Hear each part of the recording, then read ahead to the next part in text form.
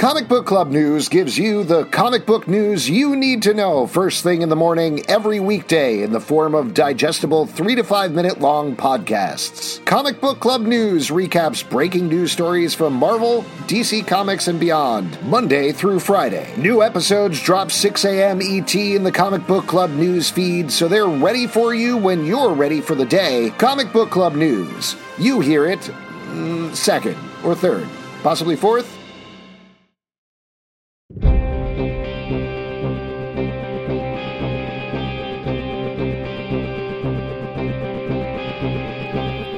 Located at the confluence of the White Nile and the Blue Nile is a land known for its hot desert climates, glass manufacturing, and the Souk al-Arabi, a large open-air market spread over several blocks. Also home to the largest airport in Sudan and the National Museum of Sudan, it is also the location of one of the oldest botanical gardens in Africa. Though the derivation of its name has been lost to time, some think it is Arabic for trunk or hose and refers to a place where rivers meet. This land, the capital of Sudan, also known as Khartoum, and that's the geographical location of the Doom Room. I'm Alex. Another great rhyme, I presume. Boom, boom, we're in the Doom Room. I'm Justin. And we are going to be talking about Doom Patrol Season 4, Episode 8, Fame Patrol. If you haven't watched it, on Max, formerly HBO Max. Definitely go check it out because we're going to spoil it. But in this episode, the Doom Patrol has lost their immortality. They have raised a Mortis who turns out to be Isabel Feathers.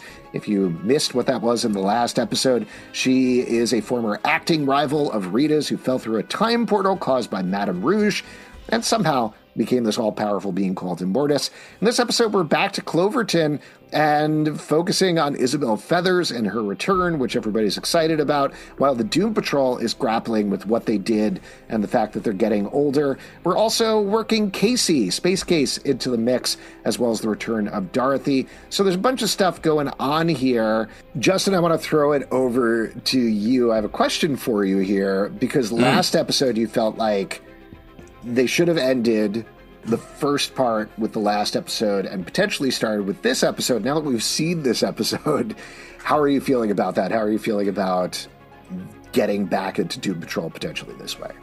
I feel like they definitely could have done that, but even made me more so. I feel like the end of this episode feels like such a cliffhanger and such a like, oh, the team's actually maybe going to get it together, and boom, Immortus blows up all of Cloverton. So it's hard to say. It may be that every episode of Doom Patrol is sort of like this, but I do think having everyone together feels like a more natural starting point, and them, you know, struggling with aging and all of that. It feels like everything feels a little more locked in this episode. Yeah. Interesting. So you like this one better than the last one? Yes, I do. It feels like we're back into Doom Patrol weirdness, the world of what stuff I thought was really fun. The fact that we get a real clear idea, like Isabel is Isabel, like self-obsessed, wants to be famous, but at the same time, she's also a Immortus, all-powerful being. I don't know what the ramifications of that are. We're still going to find that out. But I also just like that everyone is making steps to like take ownership of their position, their current position, and sort of like, let's go do something fun. We only have so much left in our lives. A theme that I think we can all get down with. Let's go do a parade. I like this a little less. I think I'm taking the opposite tact. Maybe we want different things out of Doom Patrol because I like the last episode a little better than you did. This one didn't seem quite as funny to me, and I actually felt like I lost track of the team a little bit in all the focus on Isabel Feathers, Immortus, a character that I don't really care about as a villain yet, you know? Like, she was a bit character back in her acting days. I need to be sold on her as a legitimate threat at this point. I do like the idea. Like, I like the visual of her getting angry and then resetting the timeline. I also really like the idea that only Madame Rouge seems to know that it's going on, and she's like, what? What is happening? Yeah, very much. It's sort of like this is annoying, is the way she sort of treats it, and hasn't been really going at it until I guess the end of the confrontation at the end of the episode. But I mean, I guess I like that it just was a little more clear what was happening. And no offense to Derek, but it was funny to me that he literally calls an Uber and is like, goodbye from this show, guys. Yep. Which I was like, oh, okay, this makes sense. He is just leaving now. When last episode he felt like almost the main character. Yeah. So I feel like we are just getting back to what the show is by making that Derek thing was really funny too, because I know we were talking the last episode about, are they setting up Derek to be the new Cyborg? And in fact, this episode, he literally tells Vic, maybe you do need to be Cyborg, but a different sort of Cyborg. I know. I was like, are you the plot? Are you Dr. Plot? Or the writer's room made real in the show? Because that's definitely what it felt like. I'm glad that we have moved past that. That storyline always felt a little awkward to me and never quite came together. I feel like Vic can now move forward without this, like, sort of a relationship that is unclear getting in the way.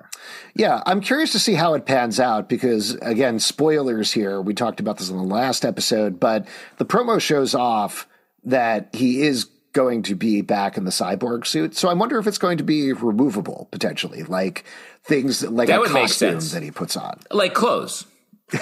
Oh, yeah. You know, yeah, clothes, I keep telling you to start wearing. Listen, when we podcast. I'm more comfortable taping in the nude. It is better for my voice. I have explained this so many times. You have you've said it. I don't think you've explained it, but I'll take you as your word. You don't want any like cloth getting in the way between you and your microphone, but I could hear you just fine with clothes on. No, I think they muffle it too much. Why don't we talk about Larry, a character that we were kind of bummed was lying on a rock all of last episode.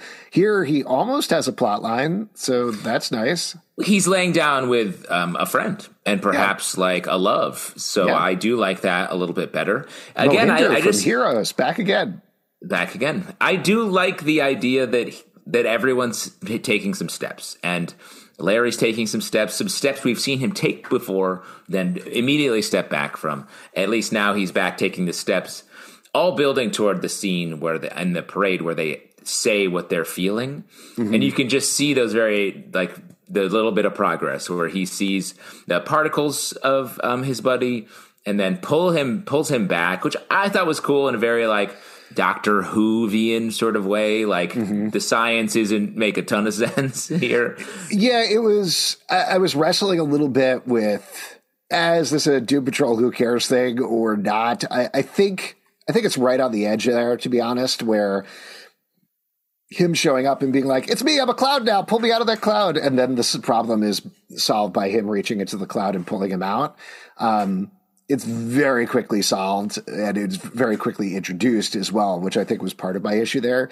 But at the same time, like you're saying, I think the idea, we've watched this show enough that the idea of Larry taking off his bandages and touching another human being, that means something, and it has some feeling has to well up in you while you're watching that. And Rama giving him a hug and holding him after that was also very sweet and nice. So I look forward to potentially seeing how this relationship continues as we go forward. Yeah, agreed. Though Rama wasn't at the parade, right? No, I don't think so. Which I thought that was a little weird, right? Yeah, come to the parade, man. Go to the parade. You're going to miss a parade. Everybody loves a parade. If you know someone in a parade, you go stand and watch the parade. 100%. Give them a wave. Let's talk about Casey and Jane a little bit, because that, to me, felt like almost the bulkiest plot line in the entire episode, I think, or at least the one that they spent the most time on, I assume, because Casey is new to the gang and figuring out her place there. And they're really grating against each other as Jane is once again dealing with, like, internal underground stuff. What's your take on what's going on with her and them?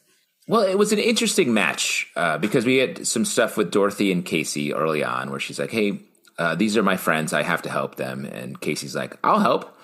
And it just feels like happenstance that the first person she tries to help is Jane, who would like help the least, perhaps, of all people who've ever existed on Earth. She doesn't want help. And, you know, she cleans up her puzzle pieces. That's annoying. Like when you come home and someone's cleaned your room in a way where you're like, I appreciate it, but that is not where I put those puzzle pieces. And then they get a nice apology. They just feel like they're the most opposite, so it maybe made sense to slam them together in this episode. But it also may have been like, well, these two are left out. How should we? I guess they should interact with each other. Yeah, I mean, I think it's also just for them grading against each other, right? Like you said, they should not be together, and Casey making absolutely the wrong decision. That's classic Doom Patrol. It did remind me that Jade has this puzzles, a detail that I'd completely forgotten about. So yeah. And she's in the last season, she was like, she can't solve them. She's desperately trying to solve them. I like Casey was like, I organized them by color, and then they cut to it, and it's like they're all gray. Yeah, that's a good joke. That's hard. That's a hard task. That is a hard task. I want them to get to it with the puzzle. I feel like that's something that's going to be left to the last episode, probably, but we know what it is. She has to put together the puzzle pieces of who she is and her mind and herself. So just like, let's get to it already. Let's just do it, you know? Yeah, there's the trauma element there. And, in the underground mysteries, like she's completely lost it now. She's not, she can't get to it. So that's a whole nother factor. I have a feeling like you're saying it will be put the puzzle together and you can access the underground again because you've completed your sort of identity. Totally. What else? Other characters on the show. How about Cliff? Cliff realizes he lost the butt from the fridge. That seems to be his big plot line for the episode. Mm-hmm. And he's struggling with his mortality in a big way. Yes, I guess that as well. The scene where, the butt is a loss of butt is a problem. Mm-hmm. The butt loss. A loss of butt is a terrible thing. Indeed. But the thing where the scene where, because it was great to see Dorothy and Cliff together again, love their relationship. Where she's like, hey, you want to try Niles' wheelchair? I was like, Dorothy, come on, you're better than this. You know this is not a good. No one's gonna be like, sick. My complicated boss father's old wheelchair is a strange move, but I like that it got Cliff to actually be a little bit better than he was in last episode. Yeah. Who else? I'm sure there's other characters on the show. We mentioned Dorothy a little bit. It's nice having her back in the mix again. She's a great character. Yeah. What else? I always feel like I'm forgetting one person. Well, what about Rita? Oh, yeah. What about Rita? She's aging the most. It's interesting to me that everyone's aging at different rates, oddly. Yeah. Rita definitely from the jump is like full gray lady. Well, here. I assume the idea there is actual age, right? Because she's the oldest. So she's getting the oldest, the quickest. She also, if I remember correctly, lost her immortality first. So she has a little more time there to age. It does. I mean, we can't see it on Negative Man. We can't see it on Robot Man, but we can see it on Rita and we can see it on Jane. So it's clear there. Also, I will say, I think they're doing a good job with the old age makeup. Like, it can look pretty bad, and this does not. Agree. I like the way they're doing it. And I like that, Rita's performance is also changing a little bit, and she feels like she is acting a little bit older as well. The way it's hard, in relation to Isabel, it feels like she's just sort of still antagonizing her. Mm-hmm. And we get that cool moment where they're back on World of What, and Immortus, Isabel says, stop your friend from talking to me this way, or else I will destroy everything. And then Madame Rouge and Vic sit on the couch very awkwardly, and they try to make it more normal. But so the Rita feels like she's going to be the first person to sort of go at Immortus because of their past. Well, let's talk a little further about that. I know we already talked about Isabel Feathers, Immortus, but what do you think the idea here is with her as, whether they met it or not, the final boss? Like, what is the thing that Immortus contrasts with the Doom Patrol on? Well, I feel like this show has always been like, hey, don't forget the small things that you've done because they can come back to haunt you. Like, I feel like we've always gotten little teeny characters that we see a little of end up having big ramifications. And this feels like the ultimate version of that, where this was a character that was killed or tossed into time absolutely by accident, just a haphazard death. And she comes back as their greatest challenge. And, still has that same, like, I don't care about any of this, I'll ruin this. And just, blows up the fantasy, the Wizard of Oz world, Orquith, and then now blows up Cloverton at the end of this episode. So definitely seems like she is fully just disassembling everything that's been set up with the Doom Patrol, making her the ultimate villain, coming from the smallest possible place. That's interesting. I do wonder if we'll travel around to different locations they've been in, and she keeps increasingly destroying them. That would be a nice way of kind of revisiting old stuff and wrapping things up. I'll also throw out there, I was just thinking about this while you were talking, but the two things that might be specific to the Doom Patrol about her powers, one, they're always trying to fix things and always making it worse, but often emotionally moving forward and mentally moving forward, like by fits and starts, like we talk about here a lot on the podcast, versus Isabel, who gets angry and just reverses time and fixes it. So she's looking for that quick fix. So maybe that's a direct contrast with the Doom Patrol. Oh, that's a good quick call. Fixes never work. The other one is whenever they lose control, something terrible happens, like Rita blobs out and kills somebody. So again, that might be the Immortus getting angry and screaming and blowing things up thing. Is that taken to extreme? So I don't know. I wonder if we'll see that come out in some way in conversation, potentially. Yeah, I like that the Doom Patrol never tries to do quick fixes. They just either fail completely or do very slow steps forward and then steps back. So a quick fix villain is sort of just a totally new idea for them. So that's really cool. Oh, I was going to say, I feel like Madame Rouge, they're all aging. Madame Rouge, the way that she's being dressed and her hair and makeup feels like she looks younger. Mm-hmm. And I don't know if that's just a purposeful aesthetic choice or if there is an underlying plot choice there as well. I would venture an aesthetic choice just to differentiate her from the rest of the team so we don't forget she's not aging, everybody else is aging. Well, and Cyborg's not aging either, right? That's true, yeah. Also not Cyborg. But I asked that because I was thinking, watching the episode, I was like, well, he's different from them a little bit because he's a superhero. And he does ask a question like, wait, you're aging? As if he doesn't know about it. So I don't know. It is interesting that he's not in the same place as the rest of them, yet he's still, there are only 3 members of the Doom Patrol currently. Mm-hmm. Rita, Madame Rouge, and Vic. Yeah. A powerless Vic. I'm very curious to see how this all comes together with, I had mentioned this last episode too, but just with the Immortus stuff and the butts and everything else that we need to wrap up at these final few episodes, because at this point, there's 4 more to go, which is not a lot of real estate to wrap up all this stuff unless we're going to go for the absolute anarchy ending, which is probably what's going to happen because it's Doom Patrol. But we'll see. Any other? A couple. Are we going to see Niles again? We saw him in the previously on Niles' ghost. And I think it would be nice to see him sort of nodding at the end, maybe like Darth Vader at the end of Jedi, and just in the crowds like Lion King Mufasa. Something. I think we need to see him again before the end of the show. I hope so. I mean, I think that gets to what you were talking about last episode of like how much of a heads up did they have that this was going to be ending? Did they really try to like wrap up all of the threads, or are they just wrapping up the season? And I guess we'll have to see. Yeah. Hopefully, like we said, maybe they'll just the end of the season was going to be them going back through a lot of their stuff.